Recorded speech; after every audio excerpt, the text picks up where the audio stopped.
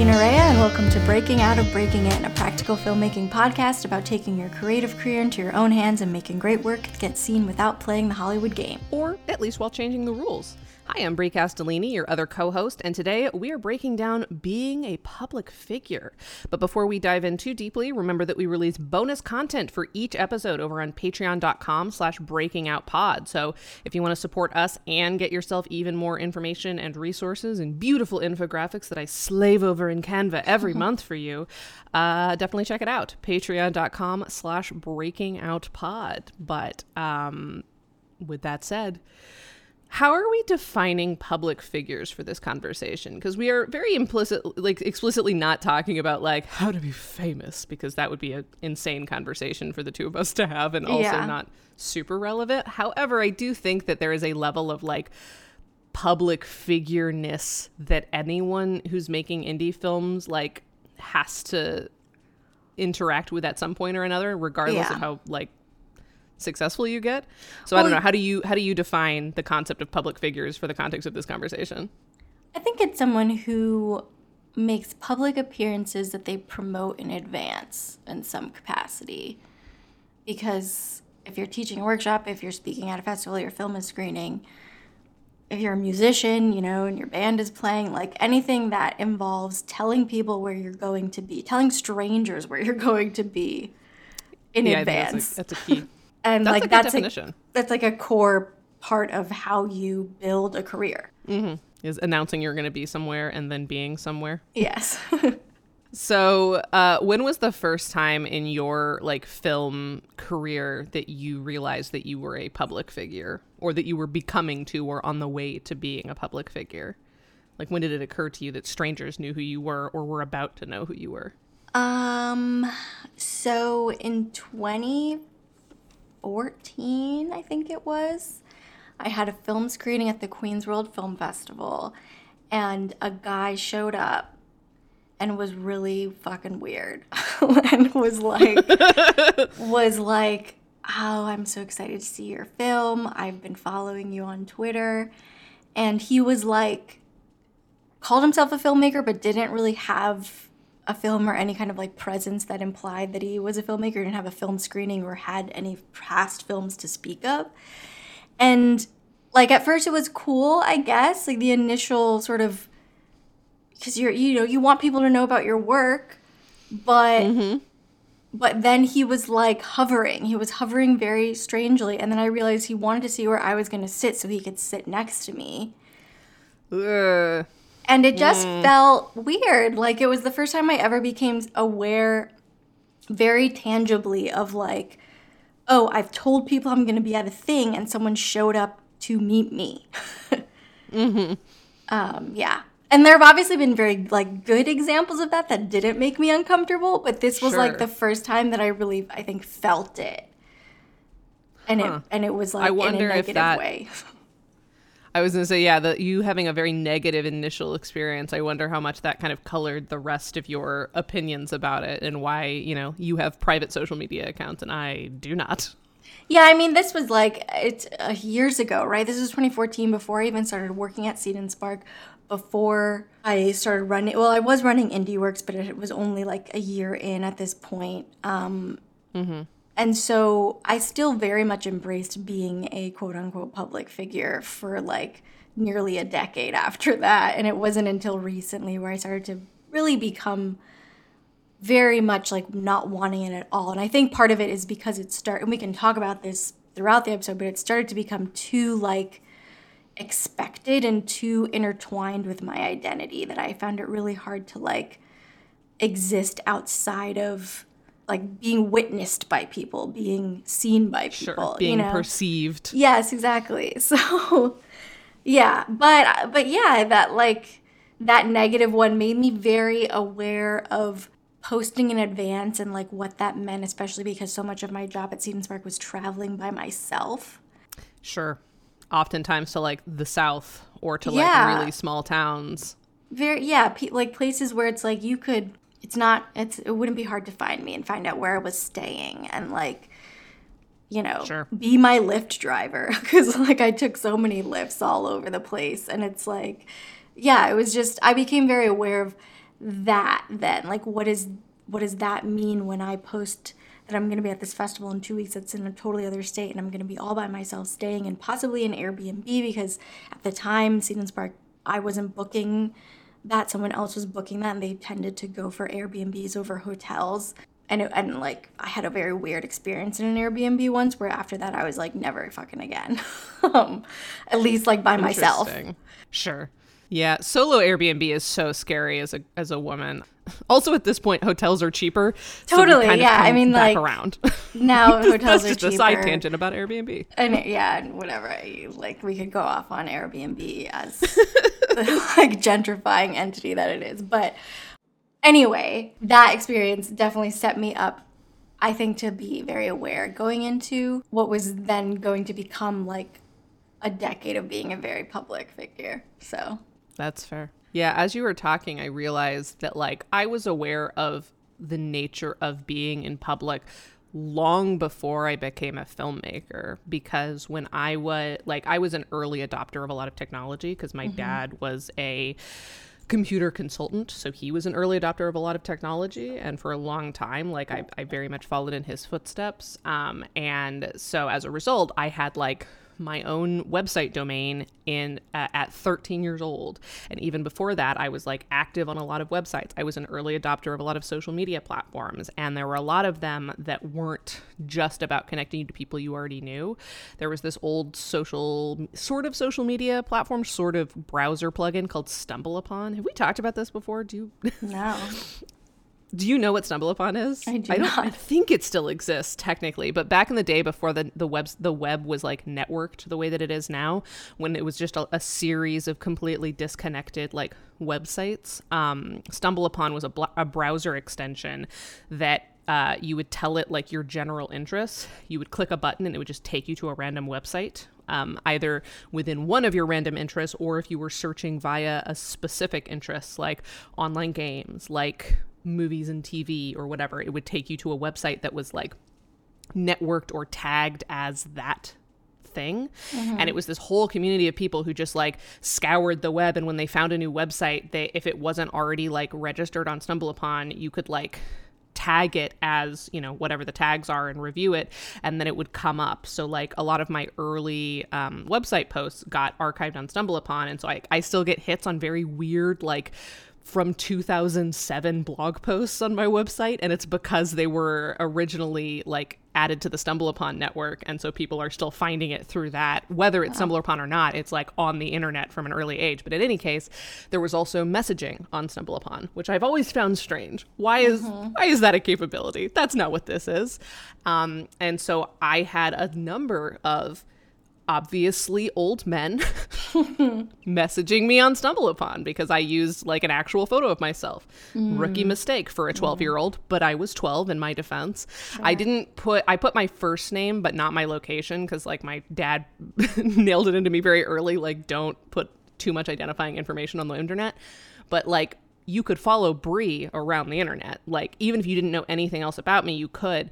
But I remember there was a day where somebody on StumbleUpon was like asking me a lot of like really weird personal questions. He was also very invested in my first boyfriend when I got my first boyfriend, and didn't love that, but, you know, did my best to like not make him angry. But when I wouldn't answer a question, he sent me my home address, my full name, and I think like one of my parents' phone numbers. He just like sent it to me out of the blue. He's like, I'm not going to do anything about this, but just so you know, it's out there. And I was like, immediately blocked him. And I was like, what the fuck?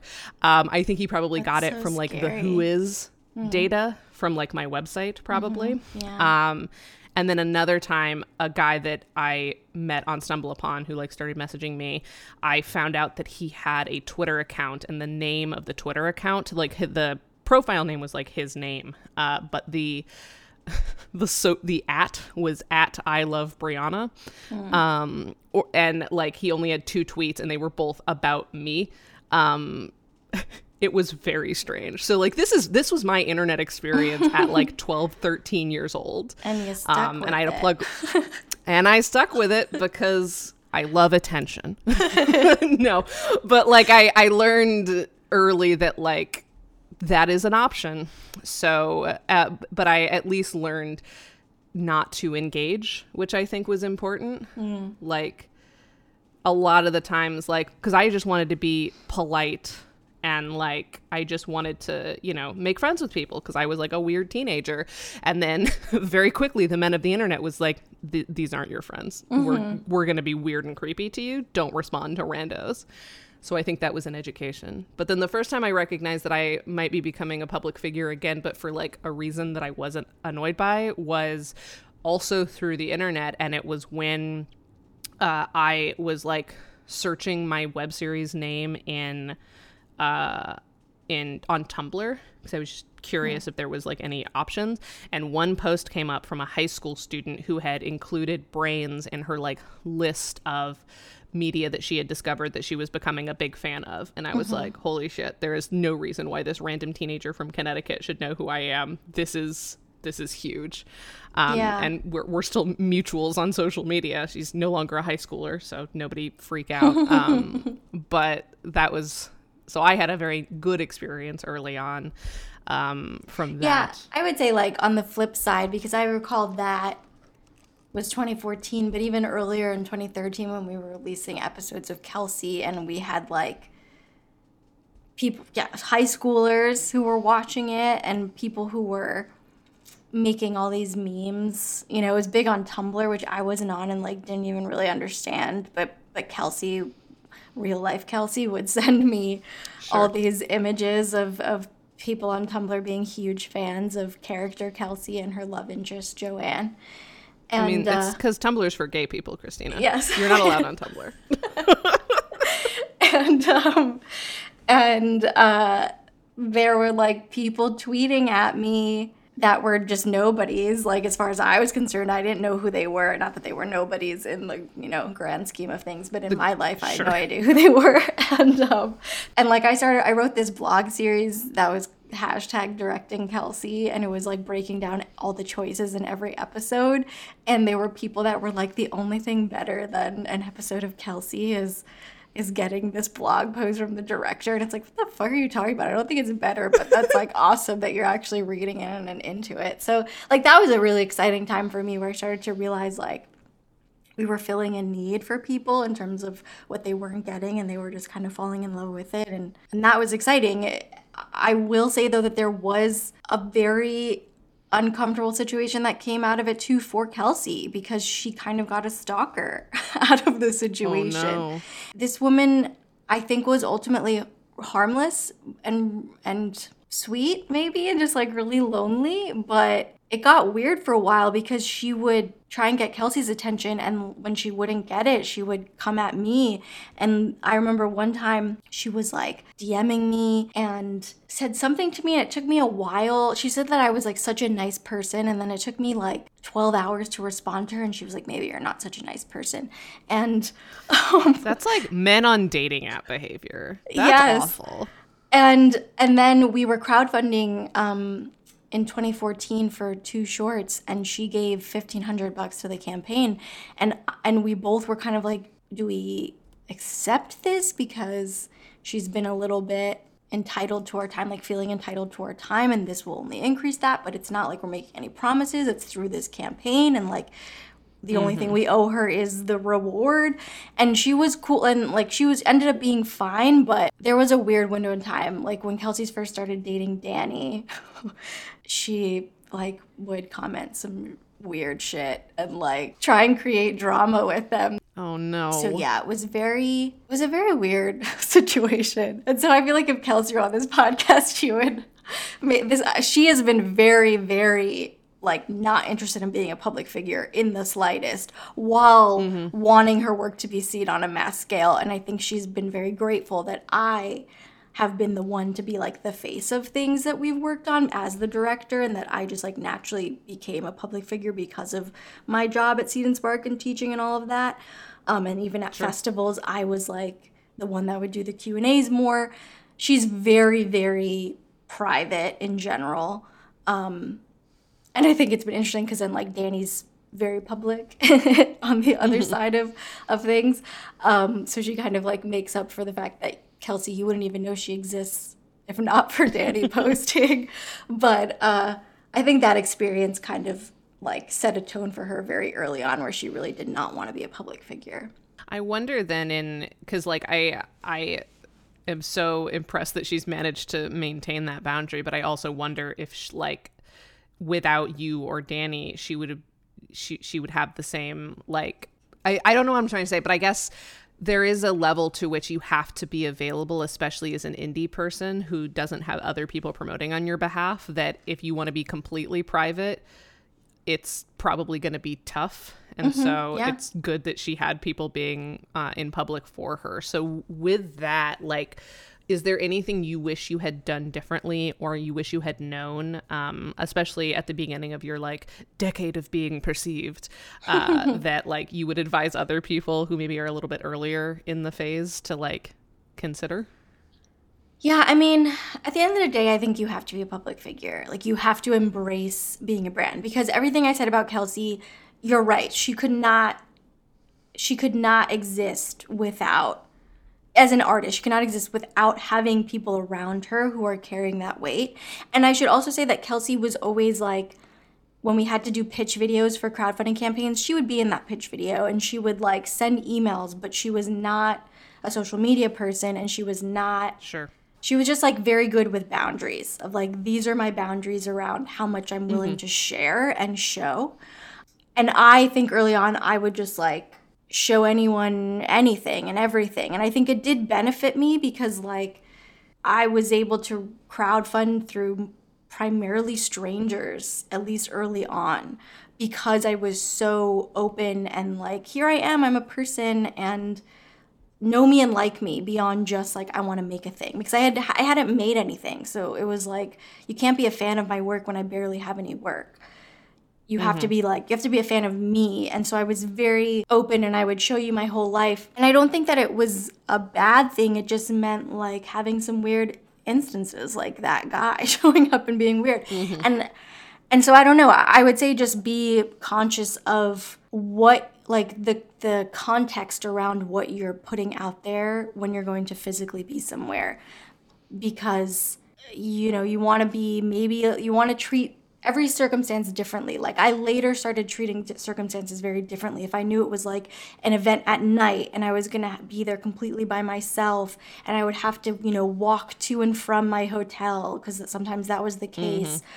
Or versus like something at 10 a.m., you know, in an auditorium where I would be like with other people who were coworkers, or I had my spouse with me, or, you know, Kelsey and I were traveling together for a festival. Like those were very different situations. I would approach how I would share, how I would promote specifically my presence there.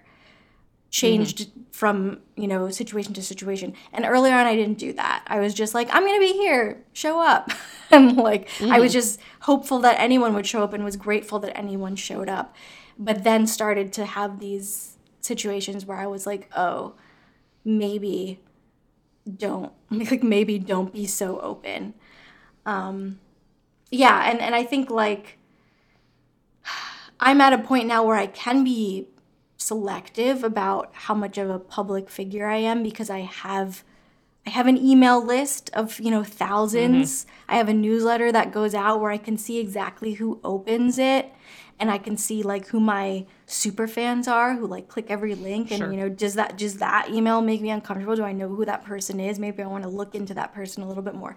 But early on I couldn't do that. I was just like shouting to the void of like, whoever sees it sees it. And you have to start there to get to where I am, where I can be selective, because I have a base of people I can go to directly. And so I'm not saying don't do that, but do it strategically. My go-to nowadays is to not want to be on social media at all, but I don't know. I still think that young people just starting out have to be, even though I think it's a shit show. Well, you also aren't actively... Sure, but you also aren't actively promoting anything right now. Like, I'm curious, once your feature comes out, what the Christina Rhea 2.0 on the internet is going to look like. Yeah, I'm curious too, because my like sort of want right now is to delete my Twitter. I want to delete it more than anything, but I don't want to do that until I know my film's going to get funded without showing my follower count. And so I kind of am like, you can take a screenshot. I know, but like saying that because I feel like that'll be a thing. Like we need to know that you have people to promote to, and of course I can show my email list. But I just feel like proving that I have an audience that's willing to follow me is helpful. And so I feel like my go-to the moment we're in production is to just delete that Twitter. But then I also wonder once the film's out there, maybe I'll want to tweet about it. I don't know. And maybe I want to see what people are tweeting about it if they are. But who the hell knows? Yeah, anyway, the point is like trust your gut with certain things. Like there was this one time I was on a bus. I was going to the Blue Stocking film series in Maine, so I took the bus from the city. It was an 8-hour bus ride. And this guy, we stopped at a pit stop for people to use the bathroom and to buy stuff or whatever. And this guy sitting diagonally from me, I was about to put my headphones back in, and he was like, "Hey, what are you doing to going to Maine? Do you live in the city or you live in Maine?" And I was kind of like, "I'm going for a festival. My film is screening. I want people to come see my film." And so I told him, I was like, "I'm a filmmaker. I have a film screening." And I was like, the moment I said it, I was kind of like, is he my audience though anyway? And the answer was no. But the moment I did that, he Googled the festival and then found the films and then found me. And he was like, "This is your name, right?" And so he had my full fucking name. And it was the weirdest experience of like, he doesn't even know my first name, but he saw my face because there was a headshot of me on the website. And so... Sure. And I was like, oh my God, this guy knows my name. I'm on this bus by myself. And then I immediately kind of like regretted this whole thing that I did because he tried to talk to me, but I was like, I pretended I had a phone call. And then when we got off the bus, he again tried to talk to me, but I found someone else who was a woman around my age, and I pretended that she was a person I recognized and was like, "Oh, hey." And then he just walked and kept walking. But for all I know, he showed up to that festival looking for me. I have no idea. But Right. That was an instance where I feel like I could have been smarter. I could have just been like, I'm putting my fucking headphones in, Like, who cares if this dude... the only reason I didn't is because I thought he was going to ask me, like, a question about, a need to know something, like... Right. You were trying to just be a good citizen. Yeah, right. Fellow bus Exactly. passenger. Yeah. And then it turned into... It occurs to me... Yeah, potential creep town. I was just going to say it occurs to me during this conversation that like our conversation about being public figures is so much like about being women as public figures that is in such a unique way. Because you were talking about like, changing the way that you promote yourself when you like depending on the circumstance of when you are going to be somewhere, the time if you're walking to a hotel. And it just made me think of this other filmmaker that I know named Zach, who I had drinks with a couple of weeks ago. This will become relevant in a second, but a couple of weeks before I got drinks with him, he went to the same bar that we eventually ended up going to, and like tweeted a picture of himself joking that there was a writers meetup at that location. Like, where is everyone? And it was like, for him, it was just like a joke, like, how thirsty writers are. But then like 3 different people showed up. And they were like, "Hey, is this the writers meetup?"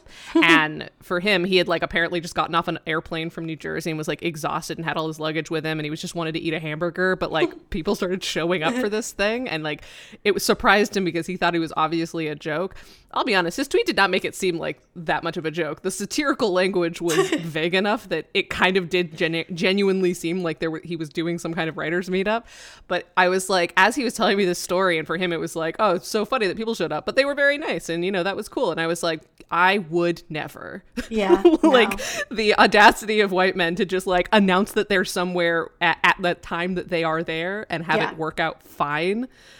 Absurd to me. Totally. Absolutely absurd. 'Cause like I'm fairly public, and certainly for speaking engagements, I'm putting that out there. But like I am still paranoid about like telling people too much information about like my routines and that kind of stuff. Like I'll reference that I went to a coffee shop, but I won't post the picture or tag my location until I am long gone. Like I never post my location unless I am there with a crowd or with somebody else. Yeah, I mean that's like a changed behavior for me, because I remember early on I did sort of like I'm writing at this cafe kind of a post. And nothing bad came of it, but after these specific instances, I was like, yeah, I'm not fucking doing that anymore. Like, if I'm going to post it, I'm not telling you where that cafe is. It's going to be a close-up of that coffee so that you can't... Or I will post it later. Yeah, exactly. Or I'll post it later. I'm already long gone. But I probably still won't even do that if it's my local place, you know, like, because I don't want you hanging out there looking for me. You know? Especially if it's somewhere you go regularly. Like, you and I are very routine-based people, and so we have to be extra careful because, you know, if we mention we were somewhere once, it's probably because it's like nearby to us or the place that we always go. Right. Yeah, that's certainly a consideration. I will say, though, when I was out to drinks with Zach, shout out to Zach Morrison, and Kim Hoyos, shout out to Kim Hoyos from the Light Leaks, the three of us were getting a drink at this bar that he had made up a fake writers group meetup for that people attended. Zach and I got recognized. we were all getting drinks, and shout out to Paige Feldman. She comes up to the table. I'd never met her, but obviously I know who Paige is. We are Twitter friends. And she walks up to our table and was like, I know you guys from Twitter. You're Zach and you're Brie. Oh, by the way, Brie, I love your podcast. And like Zach and I made eye contact and we're like, that's the most bizarre thing that's ever happened. And, you know, it was a really lovely experience. But that was the first time I think either of us had been recognized from Twitter, not because we posted, we'll be at this location, but just out in the wild. And so that was gratifying, and I'm glad you liked the podcast. And I'm sorry I didn't have a sticker on me, Paige. But also, like, you know, that's kind of alarming. Also, just to extend the ego trip, the one time that I have been recognized in public, but not at a like film event, because obviously I get recognized at film events a lot, because that's my job, was Quinn and I were walking home from the subway in Brooklyn, and it was like night. It was like dark. And this guy walks up next to us and is like staring at me. And Quinn and I were both like, what's happening? And he goes, oh my God, you're Allison from Brains. And I was like, my whole brain exploded. And it turned out that he was friends with a guy in the cast. So it's not like he was like, you know, somebody who just found us on the internet. However, he was like, but I watched the whole show. And the guy that I cast was in season 2, not in season 1. But this guy had watched the whole show to like understand what was happening and was like, I'm a really big fan. That was so cool. I'm also friends with, you know, this guy from your cast. But like, wow, I can't believe it. Hello. And I was like, this is so strange, but thank you. And that did make me like, of course that was validating, but it was also like, maybe I don't want to be an actor. Maybe the public figure that I am comfortable being is not also the character, because I imagine that could get messy very quickly. You know, like parasocial relationships with writers and directors like us is one thing, but like for actors it's a whole different one, because at least we have a little bit of control over like how we present to the world, and like, but actors are so much I don't want to say they're the puppets of writers, but like it's not them. They necessarily have to, you know, become a whole different person that they ultimately don't have that much control over.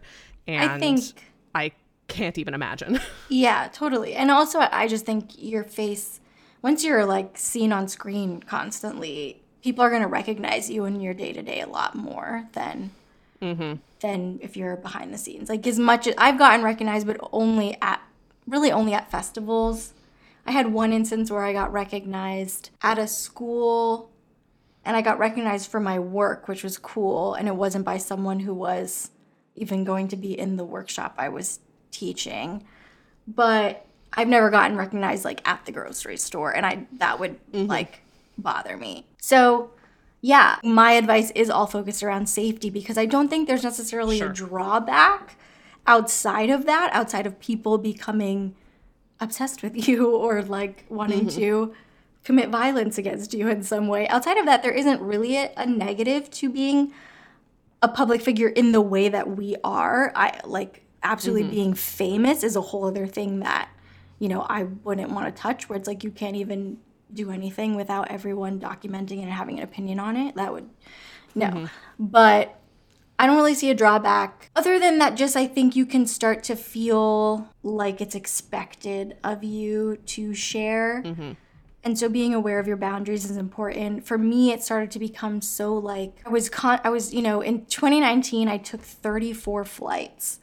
And I probably took, Wow.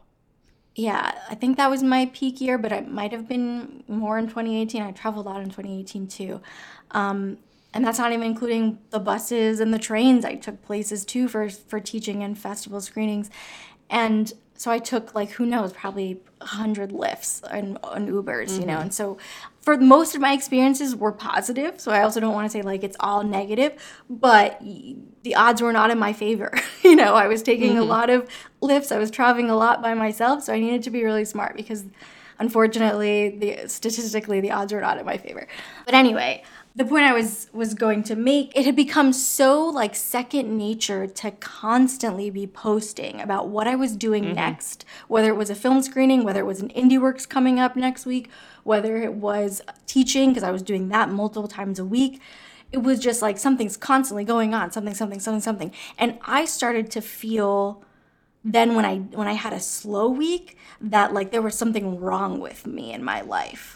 Because I wasn't busy and I didn't have something to promote and show that I was being productive and like get likes and attention and people being like, oh, I'm so excited, I'm going to be there. And validation. Yes. And so I think for me, in terms of my emotional and mental health, that was a drawback, that it was like, this isn't going to work long term for me and it shouldn't, you know.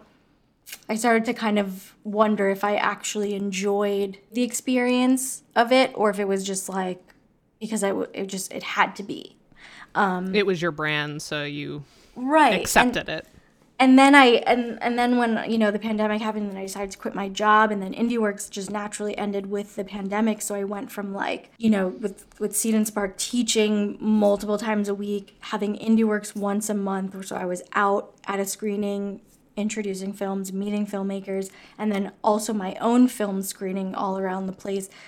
All of that to then like nothing in 2021. And I had to really like untangle my identity from all that, because it's like, who am I if I'm not helping other filmmakers, if I'm not showing work and speaking and all of that? Like, I had to figure out who I am outside of that, and I'm now in a place where I really like the quiet existence. And that really my Instagram stories are just like the view outside my window and my cat Vic a million times a day, because he and I now are very codependent since Addie died. But I don't know. So I'm enjoying it, but I also acknowledge that I have nothing going on, I have nothing to promote. And if I want the career that I want to have, and if I want to keep growing my career, I have to dip my toes back into that water eventually. And I'm still figuring out how to do that, because even yesterday I taught a class and all these kids in the class wanted my Instagram. And I was like, okay, but it's private. I might not approve all of you. And like, I didn't even know how to navigate that because I've made it private since moving.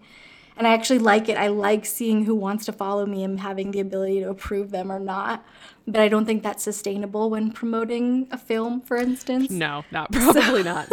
So I'll have to really kind of figure that out. Yeah, I will say, speaking as a person who's in the middle of my decade of being a public figure, where I'm still teaching for Seed and Spark and also for the CBS program that I teach for, something that I have become especially aware of since the pandemic is the sort of like distinction between my public image as a representative for another entity versus a representative for the work that I do myself. So this podcast, my films, hopefully my romance novels eventually, and then also myself as just like Brie Castellini, private citizen who has thoughts sometimes that are unrelated to her professional career, and how tenuous the weaving of those three identities can be sometimes, because, you know, when I am ostensibly a public representative of someone else's like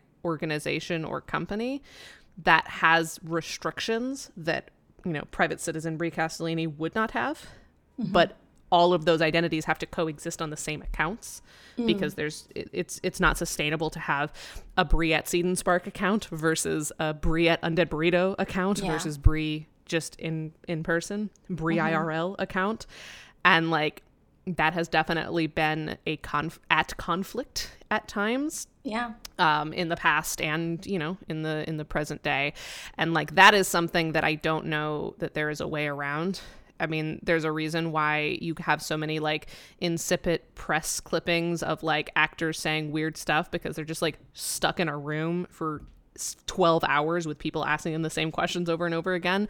Of course they're going to say weird stuff, or like people being like really genuinely like earnestly promoting something that sucks, that they know sucks, but they can't publicly say sucks because they're not themselves in this moment. They are being interviewed as themselves, but they're not themselves. They're a representative of the, you know, piece of shit movie that they made that they can't talk shit about. Yeah. Exactly. And so like, despite the fact that social media was meant to like connect us and, you know, break down the barriers between creator and fan, there's still barriers. The barriers are just different. Just because we have easier access to people doesn't mean we have easier access to what they're actually like, what they actually believe. And that can sometimes be like confusing, especially for people who have never been in the public eye, fans who expect every quote out of their fave's mouth to be their actual earnest opinion versus a soundbite that has been like pre-vetted by 18 PR people. And that disconnect can sometimes be frustrating. And like, obviously I don't have that to the same degree as a famous person, but every once in a while, like, I will have to sort of go hard for something that I maybe don't necessarily agree with or feel strongly about. And then I will get people who like know of me by one of my personas and like start asking me questions that I'm like not at liberty to answer because of the nature of my being a public representative. Yeah. And I don't love that. And like, that does make me hesitant for, you know, traditional media, because like, do I want more visibility, but also less ability to be honest about my own opinions? Yeah, I think that's the hardest part about our jobs specifically. Not everyone has this problem, but like our jobs that I used to have and that you have now require the success of our own creative careers to be what makes us good brand ambassadors. Sure. But at the end of the day, you're a brand ambassador, but you're also yourself. And like you just said, you can't have these siloed off social media accounts and like be saying one thing on one and something else on the other. And I remember I had an instance where personal opinion, Christina didn't like the direction a company was taking, because I felt like it was exploiting filmmakers, but then got reprimanded because they were a partner of the company I worked for, and I shouldn't be speaking publicly out against them. And if I had an issue, apparently I should have taken it to them directly as an employee of their partner. And it was like a situation where I had to kind of, it was, you know, a slap on the wrist, but it was like, here's your wake-up call that what you say is not completely your own anymore. Yeah.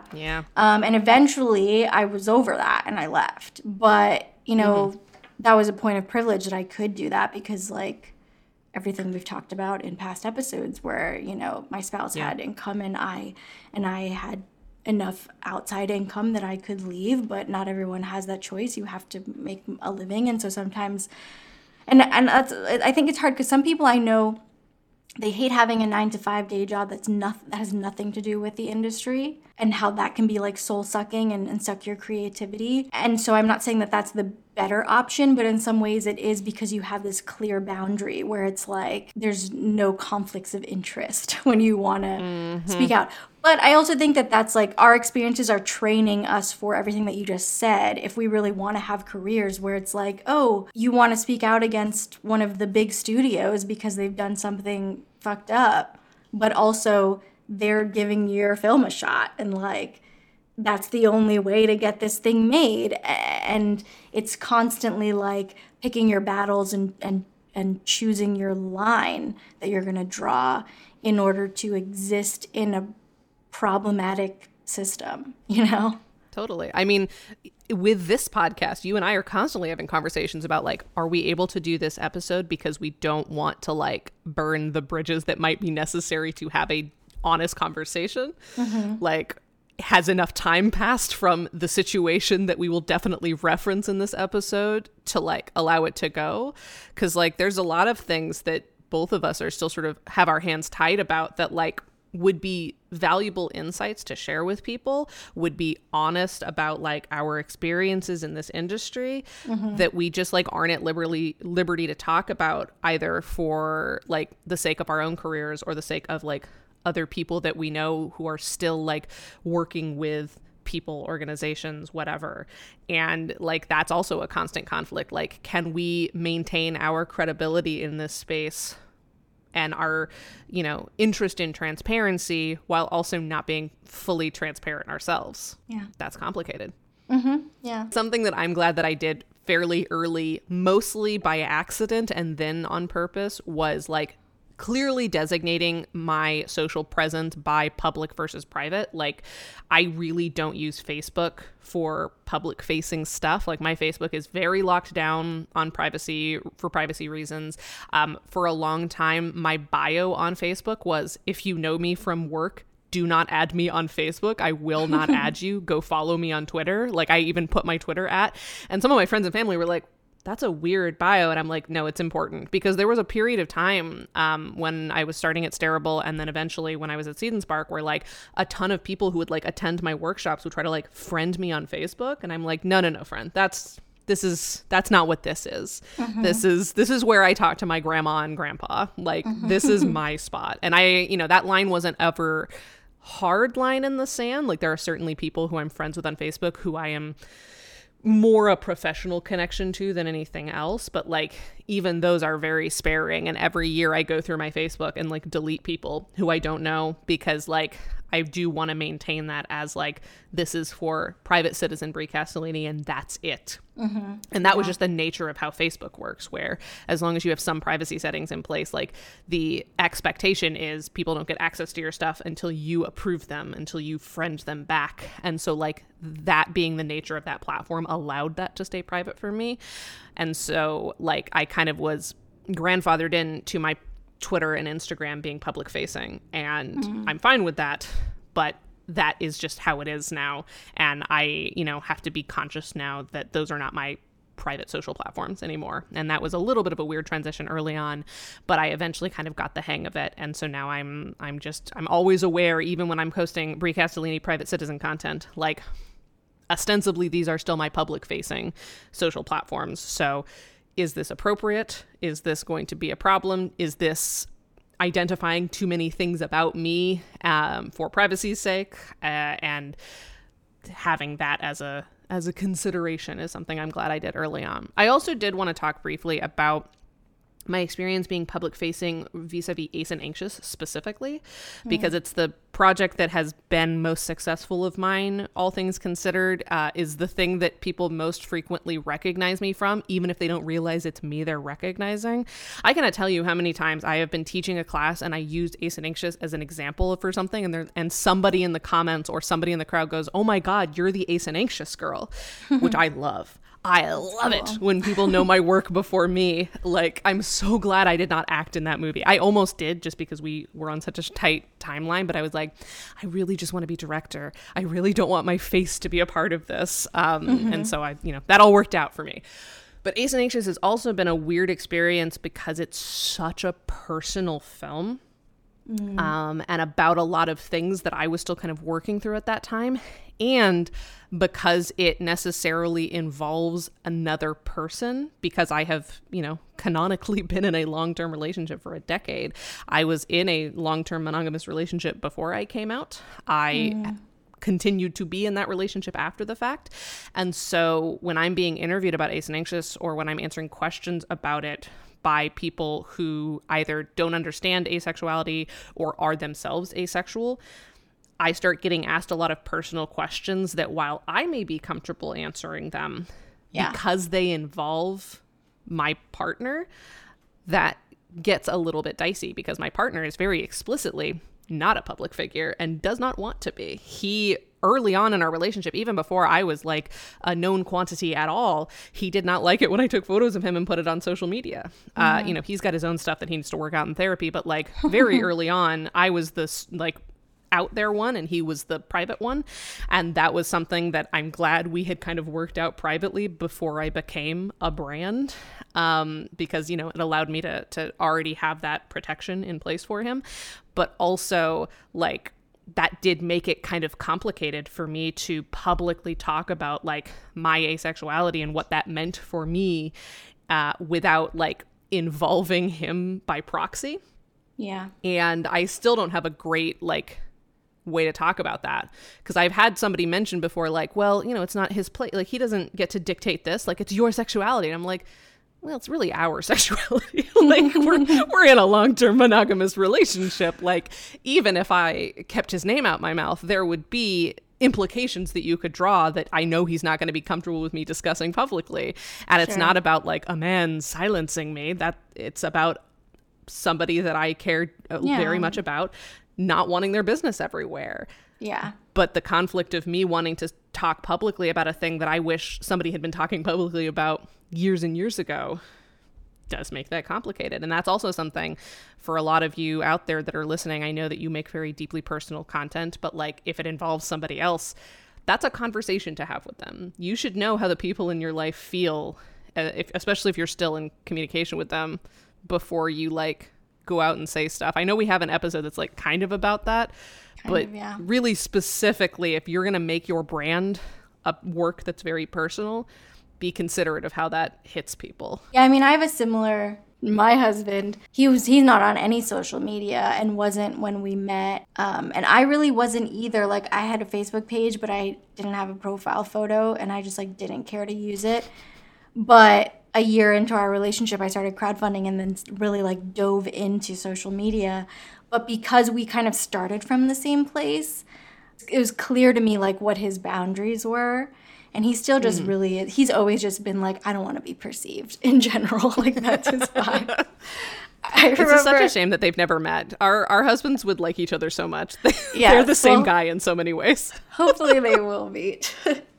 But it's funny, actually, we were looking up some woman who was a reporter, a journalist, and I don't remember why we were looking her up. She had some impressive interview, and so we were curious. And then her husband's name came up, and Justin clicked it, and his like Google information was like, known as the husband of so and so. And Justin was like, I hope that's what happens when people Google my name one day. Like, that's the extent that I want people to know. I just want to be known as the husband of Christina Rea. That's adorable. Yeah, but that's allyship, men. Yes. But because my work is personal, but not really, like, it generally isn't about maybe, you know, you can read a script I've written about a married couple and you make assumptions about my marriage, but that's sort of the extent at which I would maybe talk about my marriage. So it's very easy to avoid having to, like, include him too much in my public figuredness. Sure. I think if anything, people are always like, does your spouse exist? Like, that's... Did you invent him for some bizarre purpose? Yeah. Like, but for you, I think it's very complicated, yeah. Because I want to be an open book. Like, I've always been that way. Like, I'm a very much, like, a walking TMI, because, like, you know, who cares? It at first started as just, like, me not realizing that there should be a filter into what I say, and then became me not wanting a filter because I would rather be honest and have, like, genuine, honest conversations with people versus, like, have a weird, like, wall that goes up. My lack of filter early on ended up being useful to me. And also, like, especially because of the kind of work that I make, I want to be able to be vulnerable with people so that they know that it's okay to be vulnerable back. And I don't have a traditional vulnerable personality. I am a battering ram, but of, like, extremely vulnerable personal information. And I feel like that is a better combination personality wise than other things could have been, and certainly have been in the past for me. But again, a lot of the stuff that I am completely open to, like, answering questions about privately, I can't really answer publicly.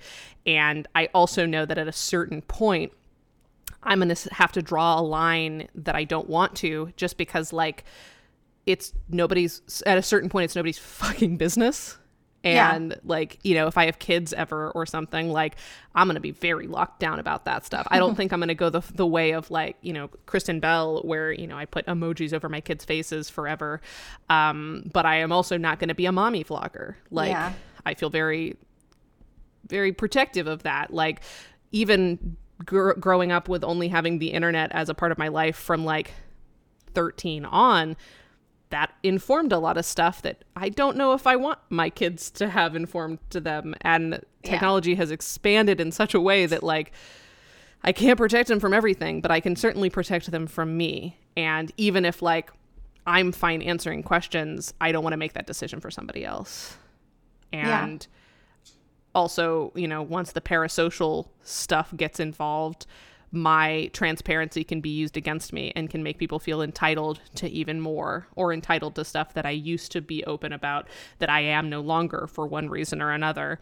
And that is something that I haven't had to deal with yet, but is something that I am conscious of as I hope to continue being successful, you know? So. Yeah. I mean, I think for me, it's less my spouse and more my family when it comes to sharing stuff, because I'm also I share too much information in general, just in the sense that like I love talking about really, I don't know, controversial things. Like I'm really bad at small talk. I don't know how to be in a social setting and have small talk. But I like, you want to talk about childhood trauma, let's do it, you know? Like I want to know. There's a reason that we're very good friends and we used to talk for 4 hours before we had a podcast. Yes. And so that's me more just like in day-to-day life. On the podcast, it's easier to avoid because I don't really like portray my childhood in my work, you know, so much. It'll maybe be like background. But there are some times where I kind of like watch what I'm saying when it comes to the inspiration behind a thing, because my story is my story, but it's not just my story, you know? Right. And I think it would become harder the more of a public figure you become to like not have the people around you have their business out there too. I remember once... And have people commenting on it. We can be comfortable with people commenting on our stuff because like, you know, say whatever you want to me. At this point, I've heard it all. Like, I don't care. But as soon as somebody starts talking shit about somebody in my life, I'm like, no. They did not opt into this. Yeah. Like, I have a complicated relationship with my brother, and that's a whole thing I won't even get into. But I was quoted once, I was in this Queens local paper, and I was quoted as saying that I watched scary movies with my babysitter as a kid. And I'm positive I said with my brother in that particular instance, because we didn't fucking have babysitters. Like, you know, we had sometimes family members, but by the time we were like older, my brother, we were just kind of home by ourselves. We were of that generation where it was like that.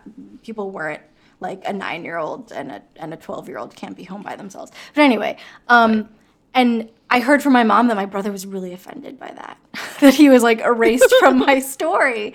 And because my brother and I are not very close, I wasn't like super apologetic about it, but it made me feel bad that he felt erased when that wasn't even what I did. Because like if I had said something and I would own it, you know, like if I'm going to offend my brother, I wanted to have actually have done a thing to offend my brother, you know?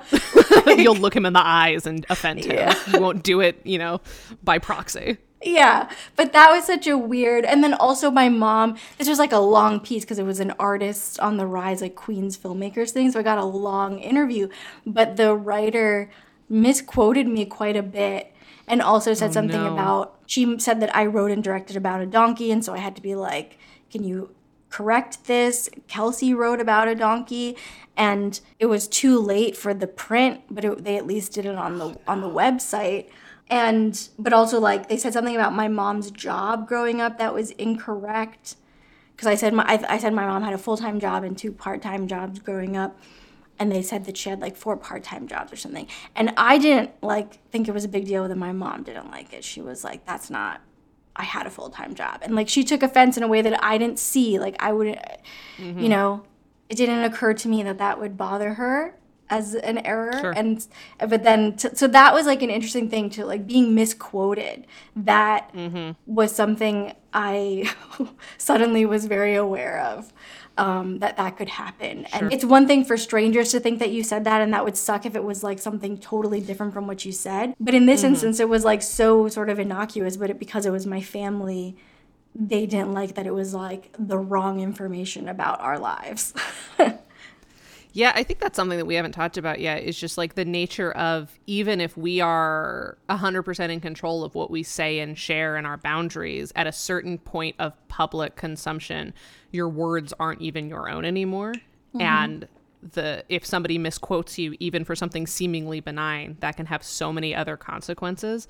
And like, it can be hard to prove a negative. Like, oh, I didn't say that. Well, is there a recording? Like, can you prove it? And if people are already inclined to distrust you, if you already have an uncomfortable relationship with them, or even if you have a great relationship with them, but they have an insecurity that is sort of tightly held, then even something completely out of your control that is associated with you can hurt people. And like, that's definitely something I am scared about, because I will say anything, but it would be easy to either completely misquote me, but in a way that doesn't sound like you're misquoting me, or leave important context out that I feel is valid and important, that would lead to like further misunderstandings. And I often wonder, like, if I ever get to a point of notoriety where like people have opinions about things that I say, if I will become like you, if I will retreat back into private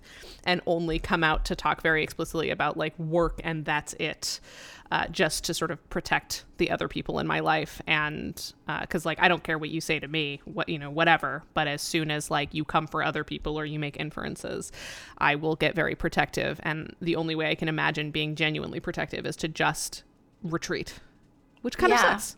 It does suck, yeah, because like I love having conversations. I enjoy listening to other podcasts where people talk very deeply about their lives, and I enjoy listening to that and like hearing other people's stories, and so I'm always wanting to do that for other people too, especially if they're trying to sort of figure out what my journey was in getting somewhere, But yeah, it can be so hard when you're not fully in control of the output. And like, how often are people releasing a full-length podcast and then a journalist will quote like one line from it and then misinterpret it in the like headline, and even if in the main piece of the thing that they've written they have given full context, like the headline is what people take and run with, and then that becomes the narrative forever. Right. But what I'm nostalgic for is this level of fame where like you did interviews and that's how people found out things about your life. They didn't find out things about your life through following your life, Sure. Yeah, no, that totally makes sense. You get to control when you share pieces of yourself, but there isn't the pressure to be like regularly sharing pieces of yourself outside of those like very structured opportunities. Right. But like that doesn't exist in social media. However, I will say that I think there are some directors who are able to get by. They get enough fame that they then are able to pull back and still do that. And because they're not in front of the camera, they're generally not being recognized. Right. I think it's harder for women. Women are often called upon to talk about like very specific parts of their experience that make them more visible. Like, you are the one woman in the room. Tell us about what that feels like. There's this great College Humor sketch that Rekha Shankar wrote and is in, where the setup for the sketch is that it's two like famous chocolatiers, and Rekha, who's Indian, is is basically like a Wonka style person, and then the white guy she's being interviewed with is just like this very dry, like, I like chocolate because it is sweet kind of guy, and he keeps getting asked these very whimsical questions, and she, a like literal like magical chocolatier, keeps getting questions like, as a woman of color, what is it like to be in the chocolates industry? And the like sort of that aspect. And I think about that a lot when we're having conversations like this, because I think it's true that when you, as much as like we get less attention in ways that are useful to us, we get more attention in ways that like force us into being public figures when we don't necessarily want to, because like we're unique. Right. In a way that people find that they can package without having to think about us as humans. Right. And the whole like, work life, family balance shit that, men, you wouldn't even know if they have a family. Whereas women are sort of automatically put on the spot to speak about that. Sure. And I think it also just like inherently because of the patriarchy, you're pushed into wanting to speak about that, to offer insight for other marginalized people, to say like, this is how I navigate this whatever, because like that traps you in its own way. Right, exactly, it does. Like when I think about how I feel a duty to talk about my spouse's like stable career and income when talking about my ability to pursue my career, because I think it's bullshit when people pretend that they don't have some sort of a cushion and that's mine.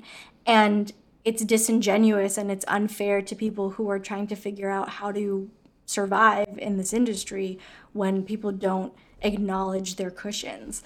Yeah, no, that's a good point. I think it's unfortunate because in order to be able to unplug completely, you have to get to a certain level of fame that we're both saying we don't want.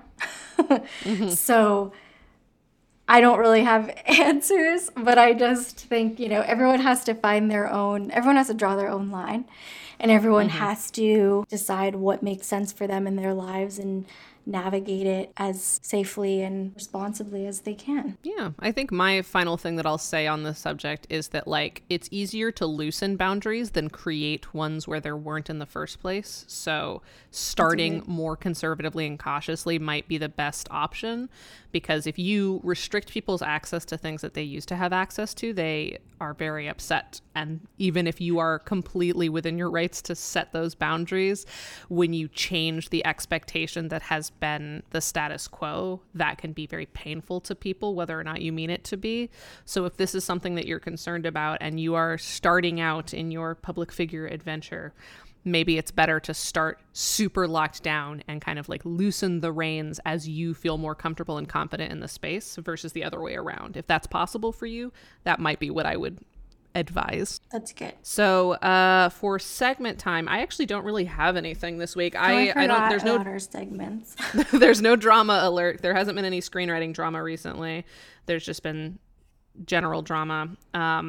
And although I did want to share, we don't have a breaking news segment officially, but I just thought this was really interesting that YouTube is now the #1 streaming app on television. Like the of the like breakdown of apps that are used for streaming through like TV sets, YouTube is #1. And I just thought that was interesting, and certainly something that I will be mentioning in like distribution conversations with indie filmmakers in the upcoming years. But like I think that a lot of, especially people our age, still have this idea of YouTube as like the place where you watch cat videos versus a like genuine like media consumption tool on the same par as like Netflix, that I think it actually is. So that's just something to think about, is like YouTube being the #1 most streamed platform is interesting and worth considering when you're thinking about distribution for your content. It is interesting. Do you have any buds? Anything you're looking forward to right now that you can actually share? Well, I'm excited about our script. We're like 60 pages in, and it feels like it's going to be a long one because of where we are in the story. I know. When I looked at the script most recently and looked at the outline, I'm like, I think we need to go back to the drawing board, because this is going to be a 4-hour movie of us just being like, fuck the film industry. But I like where it's at, so I'm excited about it. I think we could contain it to 120, but that's probably still too long. Probably, especially for the kind of film that it is. But it also is, it's so much of it is dialogue that I feel like it's fast 120. It is. It's like an Amy Sherman Palladino script. Yes, that's it. Honestly, would love to have an Amy Sherman Palladino career. She is nowhere. You can't find that woman if you wanted to. I know. That's good for her. Yeah, totally. She just sort of like comes out of her cave every once in a while, says something vaguely offensive, and then gets like an Emmy-winning show on Amazon the next day. Right. So not the offensive part. Yeah, that's perhaps not what I aspire to, but Yeah, that she's like the one of the only women with that kind of career, but it's because she started so much earlier. This is not the point. My Bud is also our script. I'm excited about it. And I'm also, I guess I will just say broadly, like, despite all of the sort of cautionary tales we've shared in this episode today, a bud of mine is that I am getting to do in-person events more often, because like they are certainly more exhausting and there is certainly more considerations to have, but there is nothing like the energy of a crowd that like is genuinely interested in what you have to say and getting to talk to people after the fact versus just logging off and like immediately going to bed. Like, I don't know. I miss that. I miss the energy of being around people, and I've got a bunch of trips coming up locally and beyond that are going to allow me to do that for the first time in many, many years. And I am looking forward to getting back on the road. Yeah, that's great. And hopefully you'll visit me. Yes, hopefully I can intersect them with a visit to Christina. So that's an additional bud. That's a future bud on the yes. Bud. I mean, the buds are already in the future. We'll work out the metaphor later, guys. Thanks for listening to us talking. Thanks so much to Kelsey Rauber for our theme music, Kaylee Brown for our podcast art, and to all of you for listening. Links to learn more about them are in our episode description. And thank you to our Booby VIPs who are our $10 supporters on Patreon, patreon.com/breakingoutpod. If you want a shout out at the end of every episode, just like our great friends Brandy Nicole Payne, Kelsey Rauber, and Norman Steinberg.